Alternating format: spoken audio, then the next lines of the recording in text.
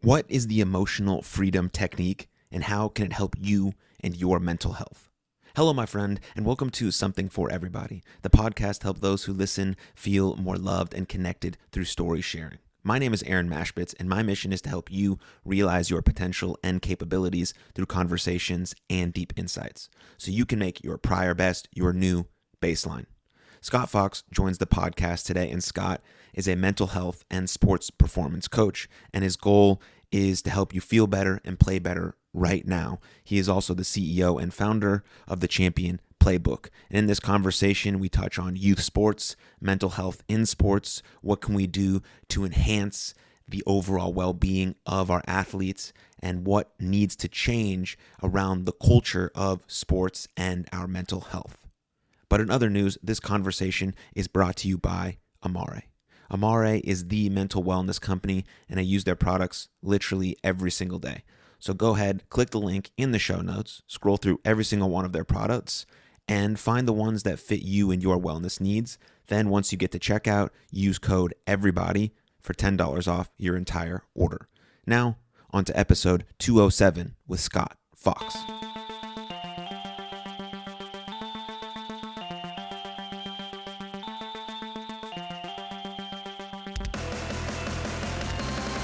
Hello, my friend, and welcome to Something for Everybody. My name is Aaron Mashbitz. Scott, welcome to the show. Thank you so much, Aaron. I love being here. Yeah, man, pumped to talk to you again. I got a lot of questions to ask you. I feel like we're very like-minded individuals, so I'm excited to hear your insights on all of these things. But before we roll into that, my first question is, how are you doing? Like, actually, how are you doing? Yeah, that's a great question. I think I'm a little low energy today, and that happens. And I think that the change of the clocks, the change of the season, all of that, and life stressors, I feel it. And, I want to be open about that because people think, oh, if you're in this business of, resilience and mental health and sport performance, you're perfect. No, that's not true. Yeah, that's very true. I was talking to a group of teachers yesterday, and it's very rare that the people that are helping the people that we care about most, like our kids, get asked how they're doing, like the practitioners or the coaches or the therapists or whoever it is, whoever's at the top, sort of trying to give this valuable information to our children. We rarely think about their mental health or their state of being.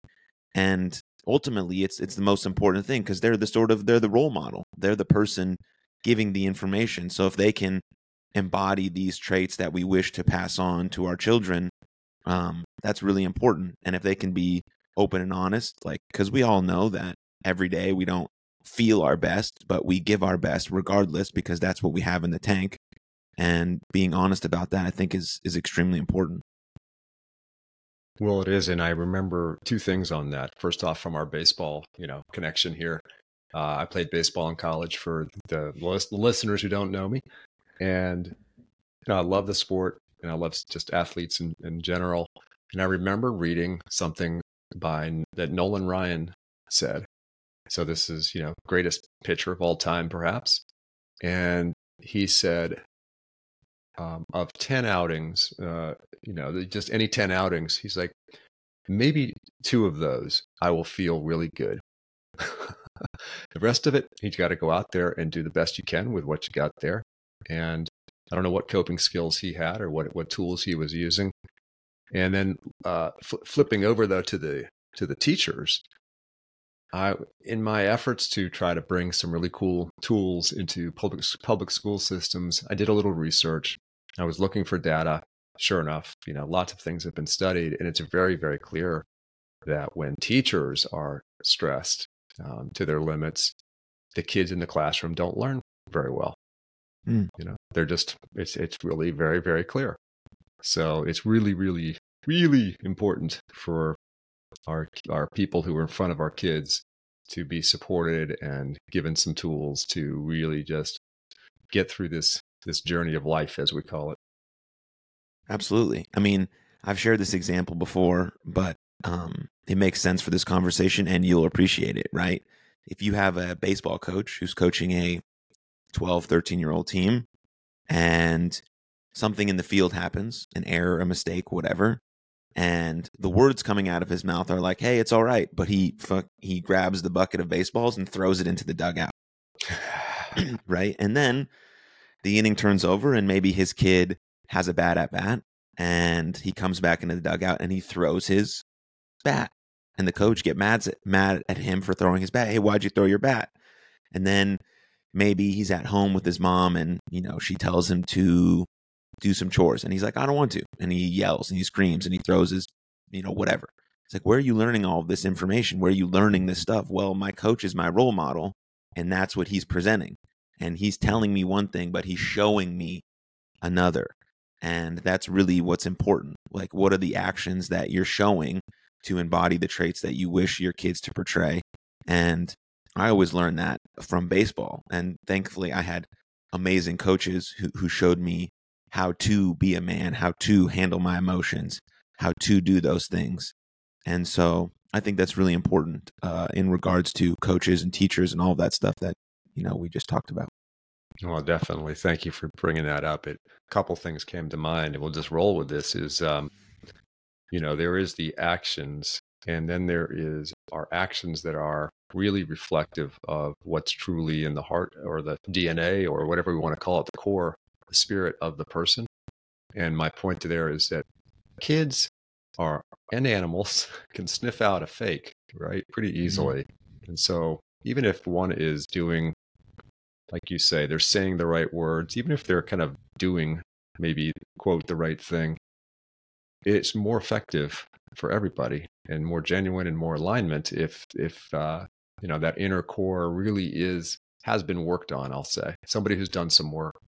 I was just at an event for the American Baseball Coaches Association as an attendee here in the DC area. I live outside Washington, DC, and it was at the University of Maryland. And I'm just going to give a plug here for their head coach, Matt Swope. Matt's first year head coach there, but he's been with Maryland for many years as an assistant.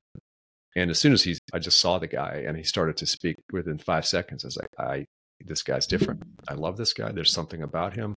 And I just kept listening, and he presented things that were outside of the norm of traditional baseball coaching at a high level, any level. And that was a breath of fresh air. And so the combination of, his demeanor plus his topic just led me to speak to him later. And I said, I hope this, I don't think I'm saying anything out of turn here. I just said, I feel like you've worked on yourself because you're uncommon here. You're so genuine and you're loving. And I spoke to some of his players, at least one of them. And they truly love this man. And it's because he loves them. And so everything that he says just comes out as what it is, authentic. And so again, for all of us out here, man, being a human, not easy. And if we can learn the games of the rules of the game a little bit, though, and work on our inner selves, I think it does become easier. And I'll leave it at that. I got goosebumps from you sharing that story about that coach just now, because I mean, it's just so powerful what one coach or one person can do for the whole trajectory of just one person's life. Mm-hmm. I mean, it's like you can't actually put it into words. And so that's super powerful, and pumped for Maryland. Hopefully they do great things for college baseball. I'm making a prediction, Final Four, World Series. No pressure, Coach Swope, but that's what I see here. Heck yeah. But I do want to ask you about baseball, since that's sort of where both of us got our chops. I mean, that's where I learned everything about life. That's where I learned how to become, a man. And so maybe this is a hard question to distill it into a short version, but what did baseball teach you, and what do you hope that the young people that are maybe in sports today can learn and take into life? Yeah. Wow. That's a good one. Baseball kind of propelled me in a long trajectory Um, and that's the benefit of getting older is we can look back and start to see it a little more clearly through a lens that may be more focused in just a different paradigm, which is more spirit level, more bigger picture.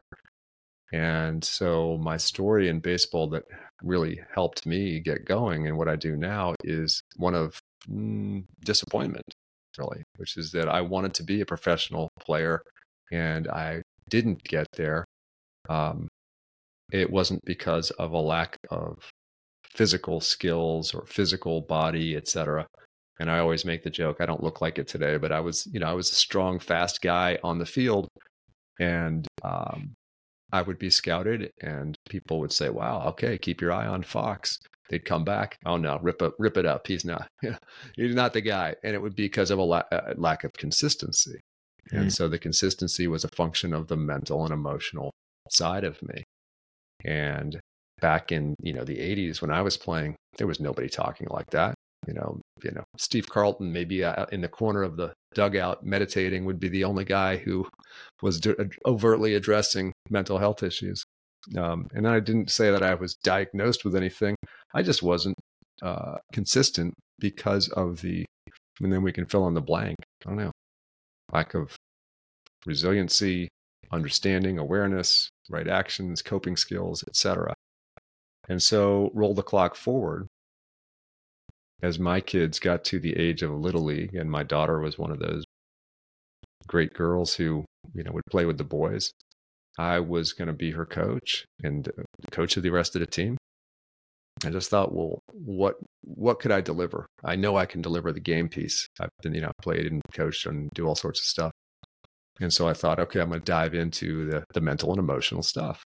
And that really got me going. So again, what did baseball teach me? Well, it kind of launched me. It's that yin yang sign of the black and the white, wrapped together, and they both need each other. So the failure, the success, and all these two sides of the same stick that we go through life with. That was a huge part of my life and still continues to be. And beyond that, kind of more on a practical level, or not practical, but classic level. One of the proudest things of my baseball career did teach me a great lesson. And the proud thing was when I got to college, I realized that I couldn't really throw like a college catcher. I just didn't have the arm, the skills, or whatever it may be. And so I was fortunate enough to get exposed to a couple of people. One was a scout in high school, now that I think about it, who told a story of some guy who wanted to improve his arm back in the 30s or 40s. And he would stand in center field and take a bucket of balls and try to throw it over the backstop from, dead center. So that you're hurling the ball if you can do that. There are some guns out in the world who can do that, stand at home plate and throw it into the outfield stands. That wasn't me. But I did say to myself, well, that's a formula. I may try that. I didn't until I got to college. And then I met somebody there who was at the time, the pitching coach for the St. Louis Cardinals. His name was Mike Rourke. And Mike was a catcher in his day, a minor league catcher. And he showed me some stuff. And so then I combined the two, and I did get my bucket of balls in the summertime, solo in the heat of Virginia, and I loved it. And I would just go out there by myself at the local high school, throw the balls from center field, go pick them up, do another round, pick them up, then throw as a catcher, get at home plate, put it like a bag on top of second base, try to hit it a bunch of times. And I did that, I'd say every other day, the entire summer. And when I came back to school in the fall, I was, getting on the field with the team for the first time, and I threw the ball, and the coach looked at me. He's like, Foxy. He was just chewing his tobacco. He just couldn't even speak. He's like, that's a great throw. And because he was just seeing that I had changed. I had done something different, and he had not seen that before out of me. And so, the great lesson there is, be aware of what a state of your body or mind might be. Get a plan, execute it, and enjoy the fruits of it. Yeah. Was there ever a time after you stopped playing baseball that you resented the game or didn't like the game, or was there always a positive look towards baseball and your playing career? That is a great question. I think I still have a little bit of a negative tinge about the game, and not because of my state in the game. I think that I hark back for days when it was less regimented, less industrialized. I'm speaking a lot of the kids, less travel teams. In fact, there was no such thing. Maybe there was a travel team, when I was around. I don't think so. And I look at it now as perhaps a disrespect of the individual. What I mean is that there's not as much figuring things out on one's own. Go to the field with your buddy. I used to go out there with my friends, just a couple guys, and we would no coaching, nothing. Just go out there, throw, hit, talk. And I don't see a lot of that anymore. What I see more is structured stuff of batting lessons and travel teams and a lot of adult interaction. And I see that a lot less happy people in the game, these kids. Yeah, you could say they're playing better these days. Maybe, I'm not sure. And I'm disappointed in that regard. The game itself, I think, is amazing. There's something magical about baseball. It's just, I used to use this quote long ago. I'll keep using it. Sparky Anderson once said it was the greatest game ever created by mankind. Okay, we'll go with that, Sparky. Thank you. Yeah. I have a lot of feelings on what you just said about sort of youth baseball. About youth baseball, youth sports. And I tend to agree with you. I coach a 15U team right now, and I think at that age, right, when they're about to they're in high school and they're moving in that direction, like it can ramp up to become a little bit more serious. But when I was with the 12-year-old team, I saw 8, 9, and 10-year-old teams where it was way too serious.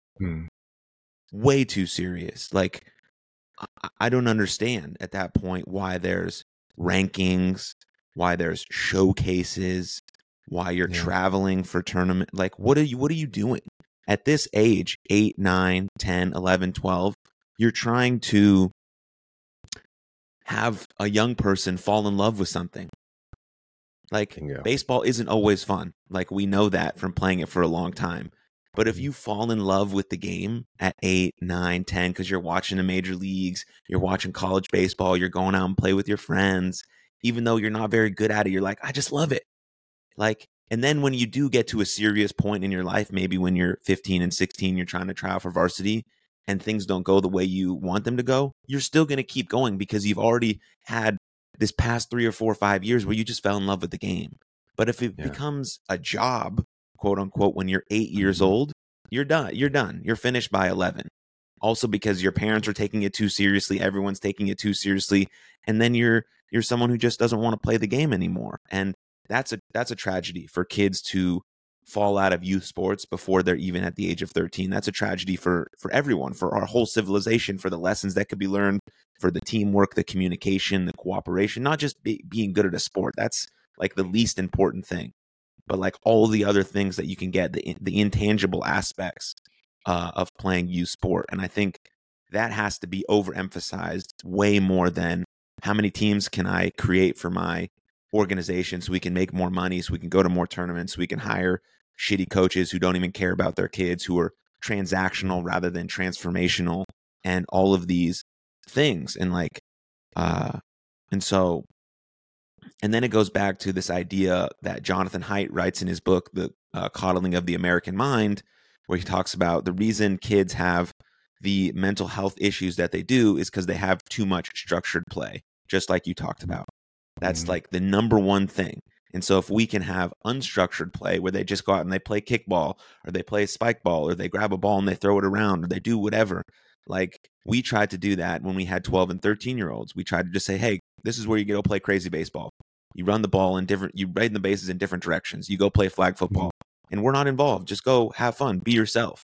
And then what you see from these kids is that they're such good athletes. They can move, and they have agility, and they can create teams, and they have captains, and there's a leader, and like, you're not doing anything. And then you put them in a game setting, and you know, as a mental skills coach, you know that you want them to play that way, that free, that loose, that energetic. And so these things start to happen as you move in that direction.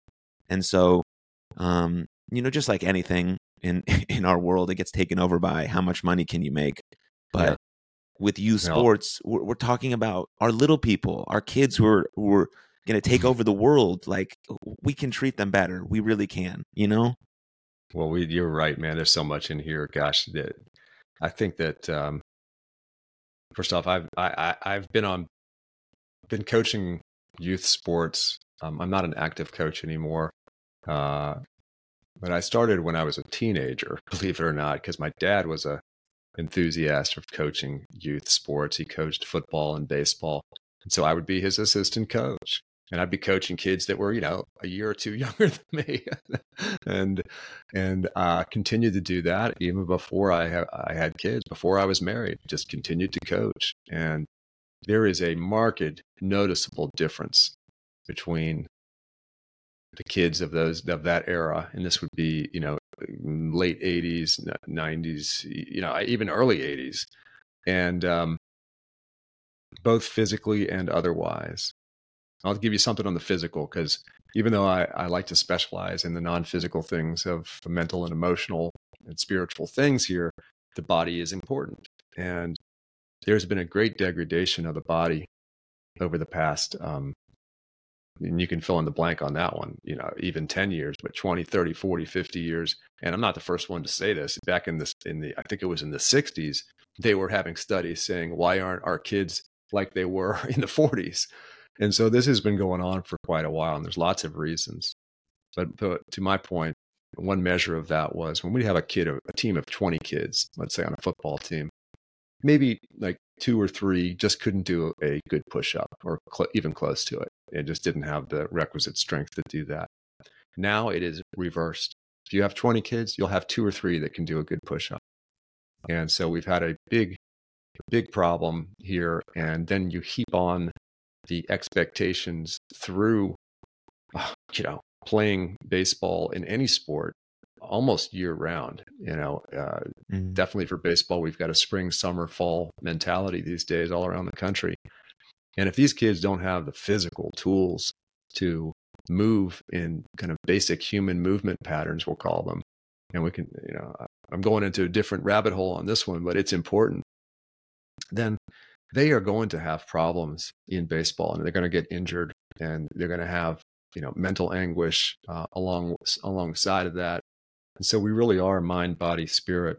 And it's important for us as coaches to use the sport as a platform, right? So back to what you said is like, we got coaches who are really just teaching baseball, trying to get the best baseball skills. And that's insufficient at any level.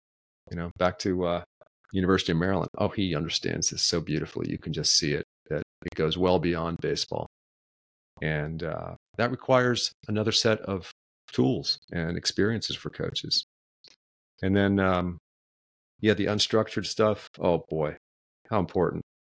And, you know, we're living in kind of a fear-based world right now. And so as a parent, you know, how many of you are willing to let your kids go outside for hours at a time and not know where they are? And I caught the tail end of that when I was a kid. We did used to do that. And until one day, I don't know what happened, but my mom got scared. And, you know, she came looking for us all around the neighborhood in just kind of a panic almost, as I remember. And now here's the funny thing after that. It's not like we couldn't go out anymore. It was just that we had to leave a note as to where we were going. We still got to go out and for hours without parents around or any adults.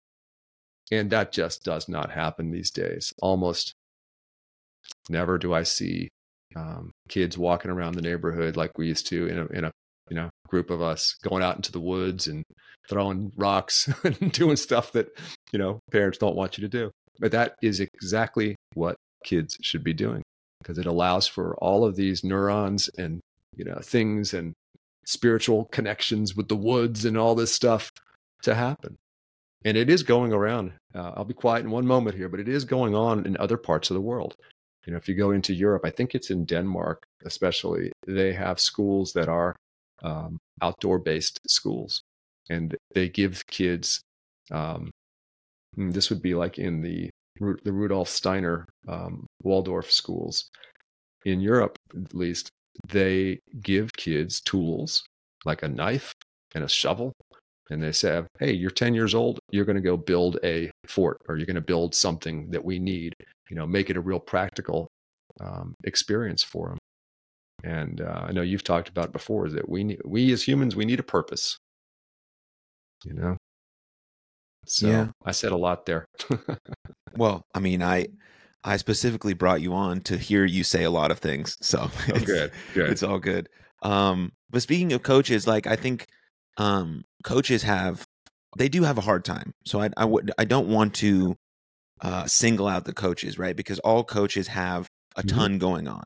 Like, before strength and conditioning, before there was PT, before there was mental skills, like the head coach did everything. He was all things. He was the speed and agility. He was the personal trainer. He was the coordinator. He was the recruiter. He was everything. And I get that. So that's really hard. And a lot of coaches who've been coaching for a really long time still have that sort of mentality. Oh, yeah. And I get when things are your baby, you don't want to delegate because you feel like that person you give it to is not going to give the same effort that you're giving. And I totally get that. I feel a lot that with relinquishing some stuff with this podcast and allowing people to sort of edit and do things.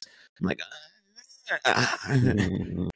but like it has to happen because I have to be able to give my full self to the thing that it's actually important, which is the conversation or whatever the case, or the coach, you're like interacting with his players, right? And so now it's come along where you can have all these different pieces, and I get it all costs money.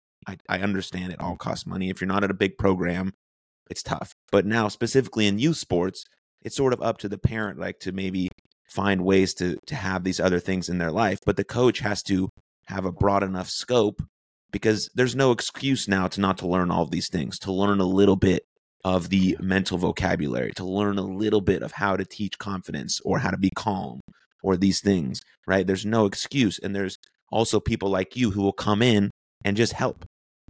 Like, they'll do it. There are tons of people who just want to help, not for a bunch of money, not for any money. They just want to help, and they want to help you, and they want to help this. And the coach has to be willing to broaden his horizon to be able to bring people in to best help his kids. And so there's really no excuse anymore. The coach who has to do all things, who has to wear all hats and all buckets, no longer exists. You specialize in a certain aspect, but you have a broad enough horizon to be able to reinforce some of the things that your experts are teaching your kids. So if my mental skills coach is teaching how to breathe, how to get back into the present moment, I'm reinforcing those skills because I also learned from them as well. And so it's a conjunction of everything. And I think coaches, especially at higher levels, youth is a little bit different. It's a lot of varying different parts and there's a lot of parent involvement. But at higher levels, I think that's what has to take part. And coaches have to they have to be willing to do that work because that's for the betterment of their athletes, not just the ones who are going to play pro, but the ones who are going to be fathers and salesmen and entrepreneurs and all these other things that majority of athletes go into once their playing careers are over. Yeah, man. I like this so much. To have a broad scope. Yeah, that was your words. That's important. And we don't have to be deep. We can have just a little bit, and sometimes that's all you need. I just had somebody. He's a grown man. He's about my age, and he saw me at that event at the University of Maryland, and he said, "Yeah, Scott, I'm still doing that 5-minute routine that you told me about, a few years ago. I don't even remember what it was. But it made an impact on somebody, and that's important. And that's all it is for these coaches too. A youth coach, man, if you just have one tool, I am very serious, and just use that tool over and over. For one thing, you'll get great at it. It's the old thing of don't fear the man with 10,000 kicks. You want to fear the man who has one kick, practice 10,000 times. And so you can just master something. Maybe it's going to be, how to breathe through your left nostril or your right nostril, whatever. I'm very serious, and just go with that, and your kids will remember that forever. And then, to your point of bring people in, there's no excuse. There's content galore out there. And sometimes that's a problem. It's like you feel overwhelmed. You don't know who to trust and all that. Just take a little bit at a time, and you'll recognize a voice of somebody that feels right to you, and just go with that. And then, it'll be a stepping stone to more things. And that's what I did. It was just a gateway to change my life in terms of what I like to read about, what I like to do. And we still have some work to do. I'm glad that you do this with your teams, Aaron, which is to incorporate overtly some type of awareness training, mental training, emotional training in the practice. So we've talked about this, just like you would have a batting station, we're going to have the emotion station. We're going to practice what it feels like to be up. We've won. What does that feel like? And even what does the word feel? That word is used so many times, it's lost its meaning. And I have to remind my clients, and I'll say, how do you feel? They'll bring up an issue. I say, how do you feel? I say, what do you feel? And they'll say, well, I feel happy about that. I say, no, that's not a feeling. Your feeling is a sensation in your body. Just teaching that concept to kids of, hey, we just had a disappointment. What is it that you feel? And they may say sad. Again, it's like, well, that's an emotion. Well, what do you feel in your body? Oh, yeah, I feel my heart feels like it has a weight on it, or there's a knot in my stomach. Oh, man. If you're a coach and you're listening and you just teach somebody how to feel into their body, you are a genius, and you have changed society, because I promise you, you will change that person's life. When we don't acknowledge our body, we're missing out on the opportunity to really be fully human. And we're risking that in the case of a negative experience, or quote negative, that it will stick in the body, because that's how it works. If we don't process it through, don't let it have its natural life of feeling it for 90 seconds, they say, then the body will, not necessarily will, but it can hold on to it and resurface later on in the form of loss of performance in sports and, kind of dysfunctional human behavior that we see all the time. And again, I'm not perfect. I still have those as well. What would you do next after you got an athlete to recognize the feeling of having a pit in his stomach, or that feeling of his heart being really heavy after disappointment? Where would you go to next? Yeah, so it depends on the situation, but in general,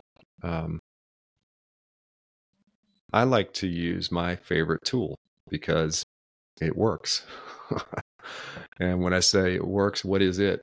So EFT, Emotional Freedom Techniques, also known as tapping. This is a really amazing tool that I've been working with for 15 years, and I'm certified in the use of this. And it is clinically studied. And that's the funny thing, is that, humans, we are great at creating solutions. And EFT is one of them. It's been around for about 35 years. We're not so great at implementing things that, even though they've been proven to be helpful.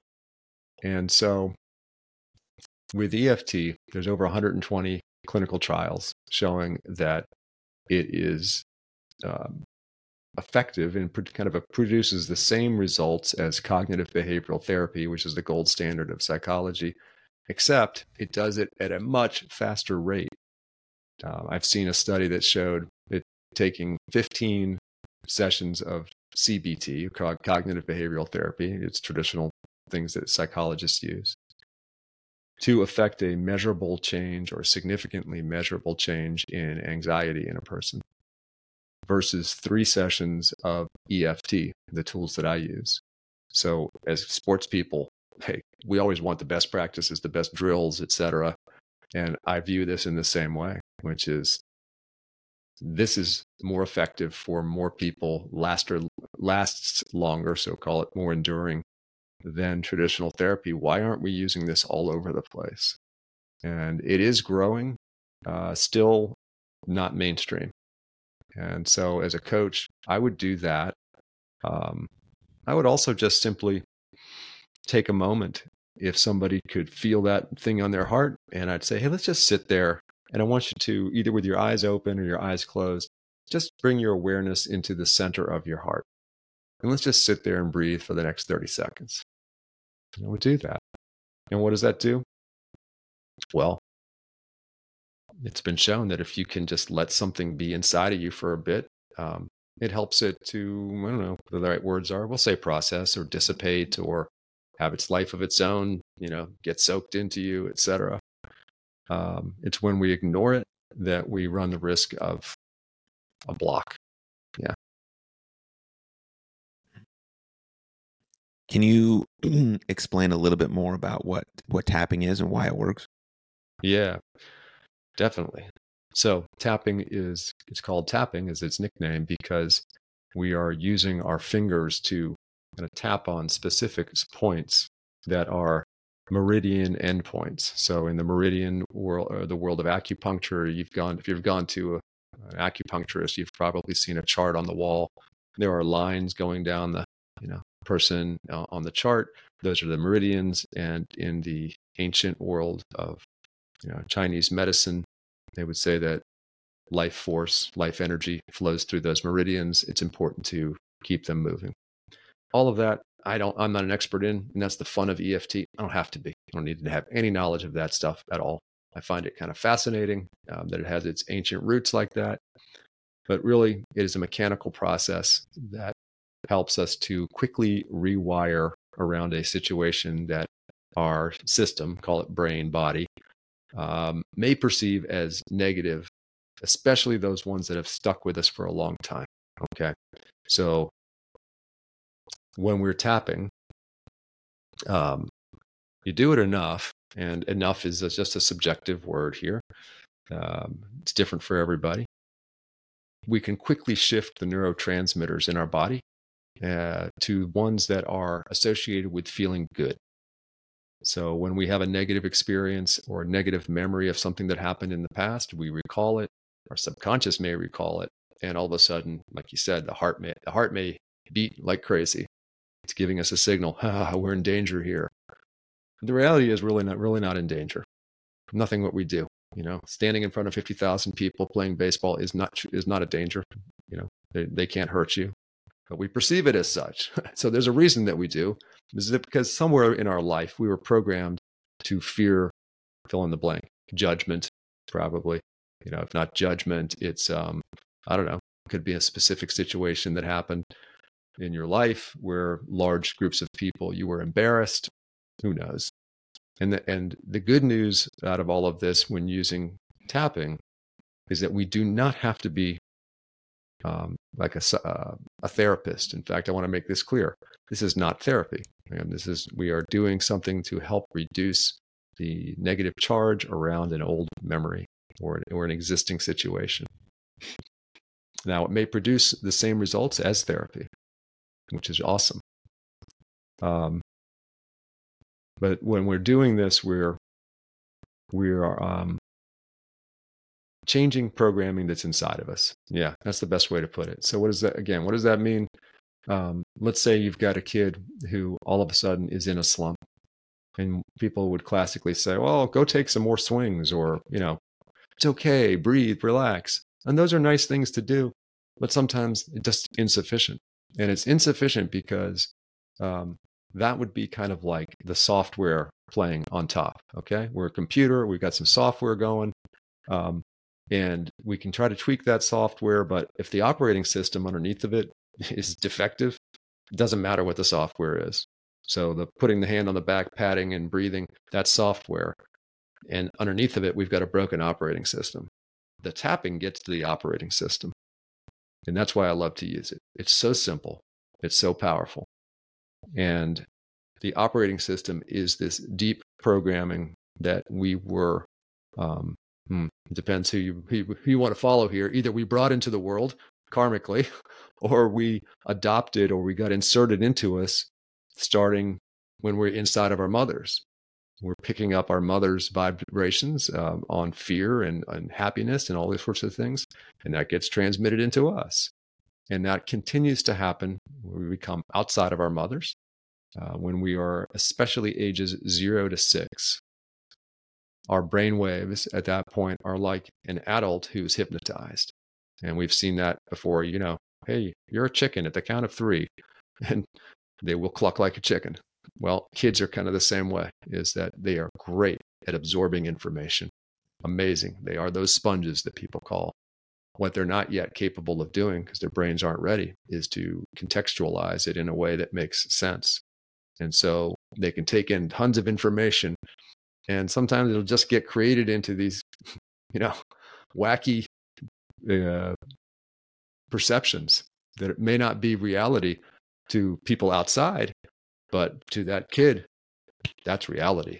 And we carry those into our adulthood. And that's the thing that I'd like to work with myself and others with, is how can we get those programs that are no longer serving us out of the way, and then insert ones that do serve us.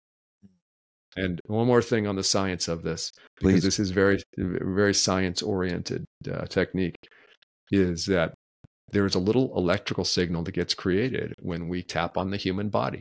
Whether it's this kind of tapping, it looks like this, very gentle, or it's qigong, where people are really beating on themselves. There gets created an electrical signal called a piezoelectric signal, and that is essentially taking mechanical energy and converting it into electrical energy. And if you've ever seen this cool experiment where in the dark you crush some quartz, the quartz will release light when you crush it. That's what we're talking about here. So you're taking mechanical energy, converting it into electrical energy, and that electrical energy travels through the fascia. And all of our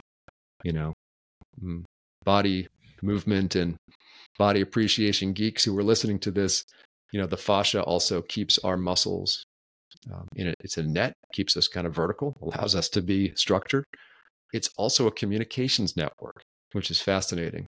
It has a crystalline structure, and it allows the electrical signal to travel through the body as we're tapping and get to the amygdala in the back of our brain that houses both the emotions and memories.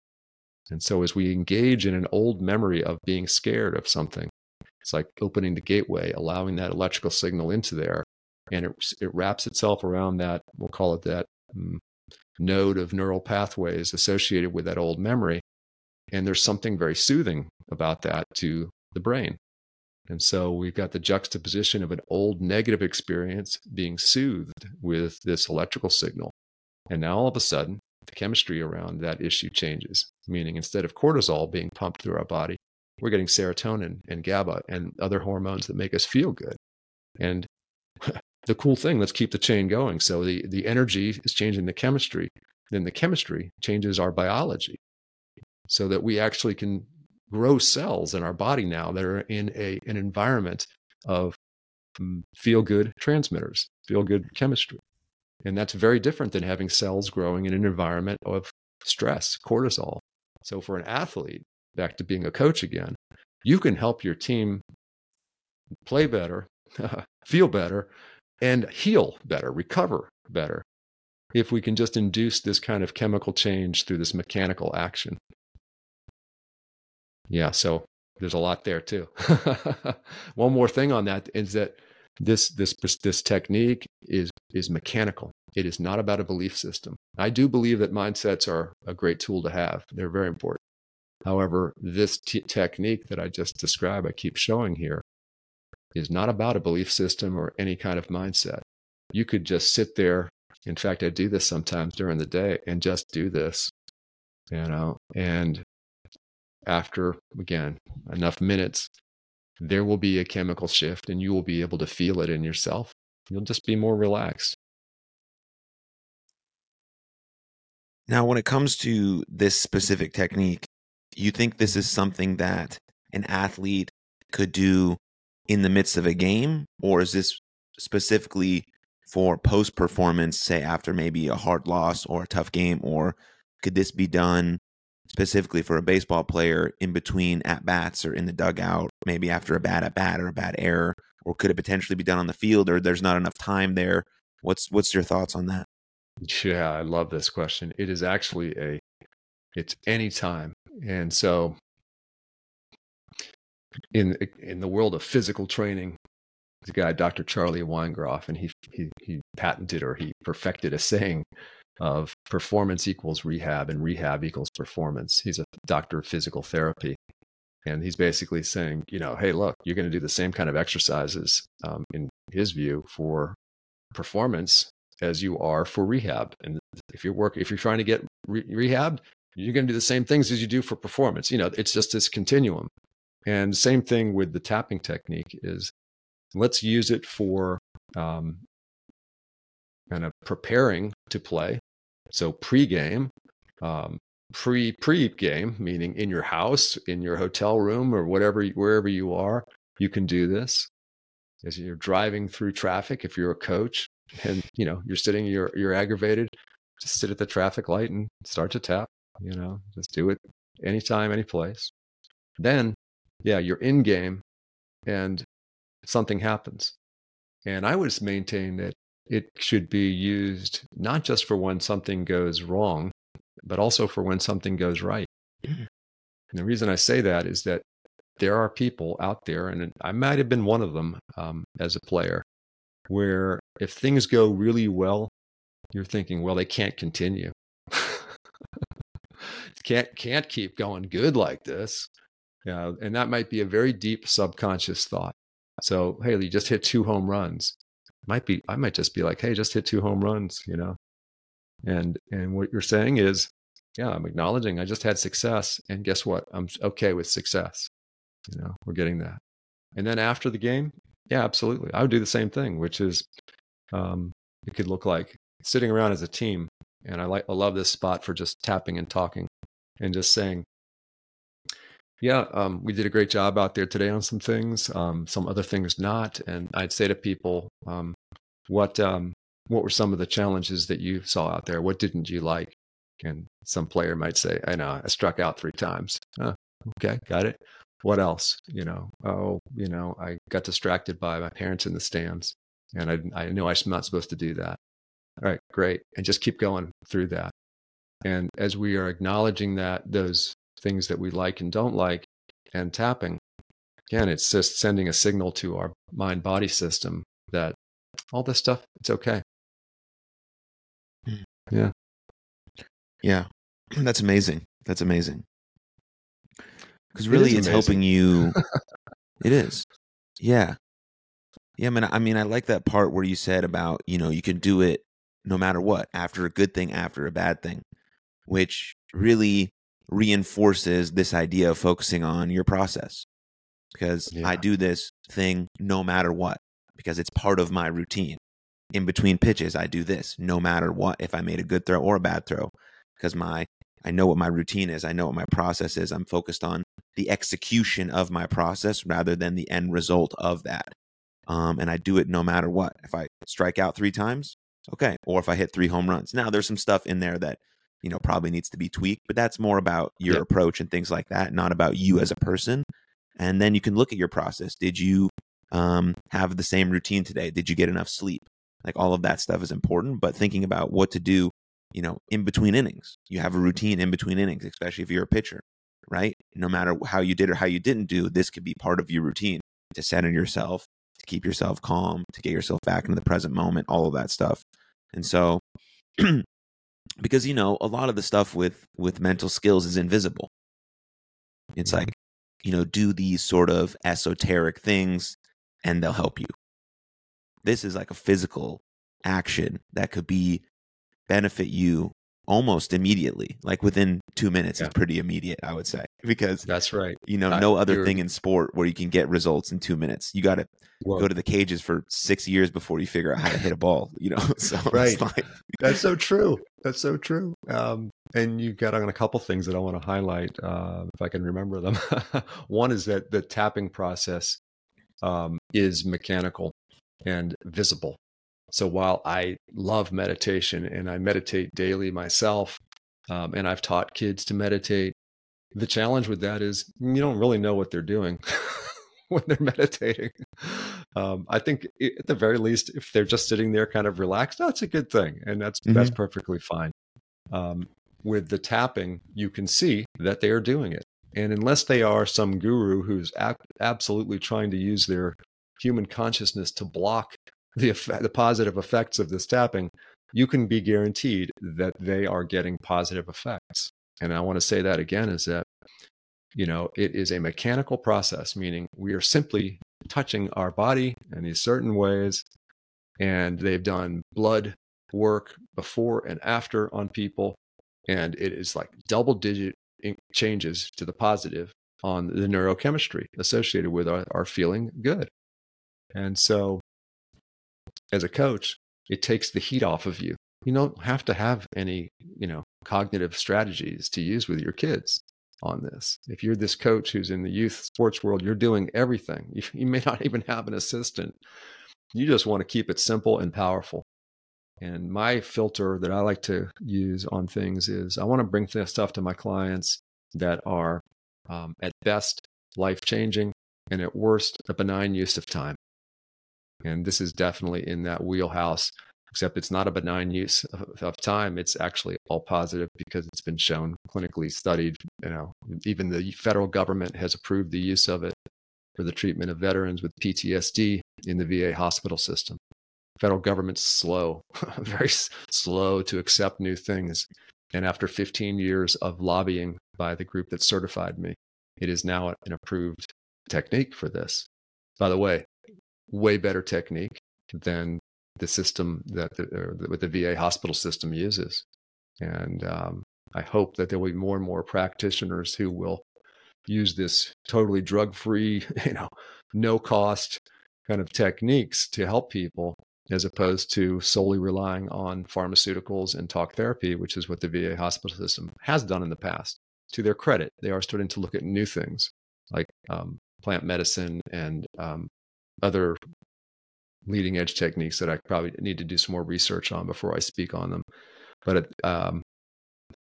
getting easy to use, powerful tools in the hands of non-degreed people is the future of mental health delivery systems in the United States. And that's not my words. That's the words of professor of the head of clinical psychology at University of Virginia, where I live. Okay. So those who are in the know recognize that licensed mental health care professionals, they are not going to be the answer. It's a numbers game. We've outstripped the supply of man hours with the demand of mental health issues out there. Again, if as young coaches of youth sports know that the National Institute of Mental Health says that between 40 and 60% of all adolescents and young adults, and that's up to age 25, can be diagnosed with a mental health issue. Okay. There's 8.5 million high school athletes. There's another 500,000 of college athletes, 9 million kids. And I'm sorry to say that there's studies out there that have shown that athletes are more susceptible to anxiety and depression than the general population. So let's stay on this upper end of that 40 and 60%. It's 60% of 9 million. It's almost 5.5 million kids that need help. And 1/3 of the counties in the United States don't even have one licensed psychologist. We got ourselves a problem. And I challenge, when I get to be on stage, and I appreciate this stage here, I challenge coaches to say, if you think that your institution or your league or whoever is going to solve this mental health crisis that's in America, think again. It's going to be you, you or somebody like you who are going to be able to have daily access to kids, or at least frequent access. and to do something, and something that's powerful. And that's why I really like to champion tapping, because it's easy and powerful. There are other techniques. I love it if somebody was teaching meditation and even relaxation, body awareness, all that stuff really matters. So thank you for letting me get on my rant. Well, of course. I mean, that's basically in a nutshell, what you're doing with your company Champion Playbook, trying to incorporate mental health in a sports driven, performance driven world, where I think that if we can make mental health, let's say, a little sexier, I think Yeah. that we can frame it in a way where it's not for people who are sick. Yes, of course, people have mental health conditions and all that other stuff, for a different chat. But non-mental health is not for the crazy, for the depressed. It's for the person who just wants to feel and be their best. And if we can get out in front of it, like you're talking about, and be a little more proactive and encourage these skills at like 7th and 8th and 9th grade, then there's just a better chance for these kids who get into sports or not to have a better grasp on handling and recovering from mistakes, how to feel calm in the moment when they have something big happening, a test, a conversation, a job interview, all of these skills. What can I do in the moment to be less overwhelmed, to get back into the present moment, to help me? How can I armor myself with these skills? And then, the big life stuff happens, death, sickness, all of this stuff. Okay, now can I handle those a little bit better because I have these prerequisite skills? That's all really what we're talking about. And kids in 6th, 7th, and 8th grade, they're capable of learning this stuff. Simply learning, okay, I can do this, I can take a deep breath in through my nose and out through my mouth. I can feel my body. I can write stuff down to get it out of my brain and onto a sheet of paper. Okay, that makes sense. I understand that. And now if they do it is another thing, but at least we're giving them some tools. What I've learned is that people will do it, they'll try it, but then 2 or 3 years down the road, they'll be like, oh, that's what he was talking about. And then they'll start doing it over and over again. But at least they have the information inside of them to pick out when they need to. And that's why I appreciate, the work that you're trying to do and are doing. It's not an easy task by any means, but I'm glad that we're in a community, you and I, that a lot of people are championing this sort of work. And it's cool to see, because, I've been doing this sort of idea for 5 years now, and the shift is crazy good. We still have a lot of work to do, but we have to recognize that we've come a long way. Yeah. Well, I'll give you an example of that. First off, two things. If anybody does not believe that this type of work would be beneficial for kids in school or in life, just look at the work that David Lynch, I believe I got his name correct, he was a Hollywood director long ago, had a series that was popular called Twin Peaks. And he is interested in meditation. He brought meditation to like the tough schools of Chicago, South Side Chicago, and predominantly minority kids there, low income, and got this program instituted where they meditate every day in school. Lo and behold, all the results, went in the positive direction. And I'm being a little, jaded here and sarcastic, but I just want everyone to know that it can be done. It can be done. You just have to have somebody who believes in it and just be that person. And yep, you're going to get made fun of it by others at some time. So what, And if you are, then you can tap on that or breathe into your body or whatever you need to do. And that's just part of the journey. And the last 5 years, definitely big change. So, when I first started, I was timid talking about it. It's like, I did this weird stuff, I was a traditional sport coach and, et cetera, et cetera. But I just recognized that it started to work, and I started to talk more and more. And now I tell anybody who I can, and they always say, oh, that's cool. Some people are ready for it. Some people are not. And an example of that is at this American Baseball Coaches event. After I was introduced ad hoc, which was so kind of the gentleman who ran the show. And he's like, oh, I wonder if, Scott Fox is in the audience. He really is amazing with this technique called tapping, and he can help your players, deal with slumps and, just life in general. And I had about 4 or 5 coaches come up to me afterwards and chatted about it. And I thought, that's really cool. And 2 observations. One is that wouldn't have happened 10 years ago. I, I wouldn't have been introduced. This guy up front probably wouldn't have been comfortable saying this guy does tapping. And then the other coaches, they wouldn't have been ready, at least 5 of them. Now, the other side of it is, so 5 out of 100, 95% still really were not interested. And I just have to accept that they're not quite there yet. Try not to judge it too harshly, because I'm sure there was a time I wasn't there either. I know there was a time, by the way, I was very skeptical of all of this 15 years ago. Mm-hmm. I just looked at it. I thought, this is just crazy. It's a rip off. All this stuff was coming up. I was getting triggered by things. And now things are different. And I appreciate what you are teaching your young people, Aaron, and other coaches too. There's some amazing coaches out there. So hopefully the next 5 years will be even more dynamic. And I know they will. Absolutely. Absolutely. I want to touch on one more thing that I think is important before I let you go. And that's the work that you and a couple of colleagues are doing for the Ukraine folks. Could you talk about that? Yeah, thank you so much. I love this work. It is a pro bono effort called PURE. That's providing Ukrainian resilience and empowerment. We started doing this work about 18 months ago. And my colleagues actually started right as the war began, which unfortunately we're coming up on 2 years in February. And we use the same techniques that I use with athletes with Ukrainians. And so we jump on a Zoom call every other Friday now. And this is on there's a Facebook group where if anybody is listening and actually just wants to observe, where we've had guests to come look at us before.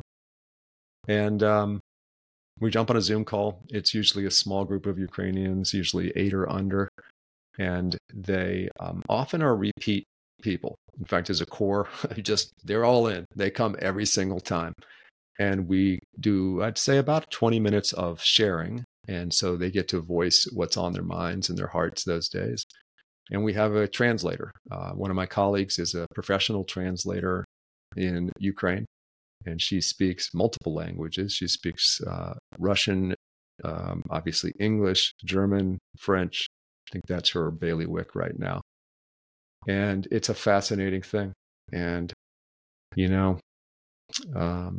I'll get back to the fascinating thing in a moment here, but after the sharing piece, we'll do tapping. And to see my translator in particular tapping and translating, and then having somebody in Ukraine tapping as they tune into their body, listening to my words being translated, it's beautiful. It's just beautiful. And it's not just the process that's beautiful, it is results as well. These people are under stress is too pale a word. What do you feel when you have rockets going over your apartment building, killing people in your town, and the fear for your child's life? You need tools. is such an understatement. And so we provide this tool of tapping, and we do some breath work with them as well. And looking to help more people. If we have any listener who knows a Ukrainian or is just simply interested in what we're doing and would like to learn it themselves so they can help people, I hope you will reach out to me or reach out to Aaron, and he'll contact me. And I'm in touch with some amazing people around the world now, who are also trying to help many people around the world. I'll confine it to Ukraine for now. And if anybody's out there listening and wants to join that band of like-minded people who are doing this kind of pro bono work, man, I hope you'll reach out. Yeah. And also, one more thing on this, because I love what we started with, which is that sports should be more than just a game. It's like, at the end of the day, how did this Little League coach do trauma relief work for the Ukrainians? And I love that journey for myself. It's not over. I don't know what I'll end up being and doing in the future. I think, though, that it is just a great statement that anybody can do this. you can use sports as a platform to help yourself, help the world. The only issue is, do you want to? Mm. And if you can think about it and say, yeah, I want to, it just feels too overwhelming, that's okay. It's the what that's important now. Just know what you want out of the sports. Don't worry about the how. The how will take place. Let the universe take place. Let God, let spirit, whatever it is you want to say, take control of that. It's the what piece that's the most important. Yeah. Yeah. Thank you, Scott. Thank you for your time, your attention, your effort, your energy. Where should people go if they do want to reach out? Well, thank you, and I appreciate that. So presently, I do have individual clients. I work with individual athletes of all ages and post athletes. I'm working with somebody right now who's a former professional athlete and just has some life issues, and that's great too. So if anybody would like to work on something like that, or if you are a team-oriented person, either you're a coach, general manager, etc. I work with coaches too. I've had the pleasure of working at the university level before with coaching staffs and players, and I love that as well. And I can be reached via my website, which is as in THE, championplaybook.com. My email address, you can come directly to me, is scott@coachscottfox.com. I'm also on Instagram at coach_Scott_Fox. And I'm on LinkedIn. Appreciate it very much, Aaron. Thank you. This has been a wonderful conversation. Absolutely. Yeah. All of those are. One more plug. Go ahead. One more plug here is I was invited to speak December 15th for the Virginia Baseball Coaches Association. And I will be speaking on the favorite topics here of sport performance meets mental health. And so if anybody's here in Virginia, it's going to be in Fairfax. And if you look it up online, you'll get all the information you need. Beautiful. Love that. Yeah, that's awesome. Everything linked in the show notes below. Scott, thank you, man. Glad we're connected and happy to see you. Yeah. Thank you. Thank you, Aaron.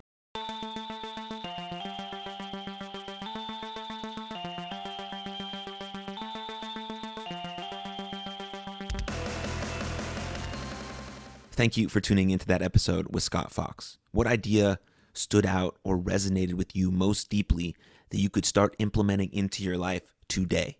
And if you enjoyed that episode, please share it with a friend, because the podcast grows from people like you sharing it with people like you. And don't forget to leave us a rating or review on Spotify, Apple, or even on Good Pods. But the absolute best way to support this podcast is by becoming a supporter via Patreon. Patreon.com/Aaron Mashbitz directly supports me, this podcast, and my mental health nonprofit, You Are Loved.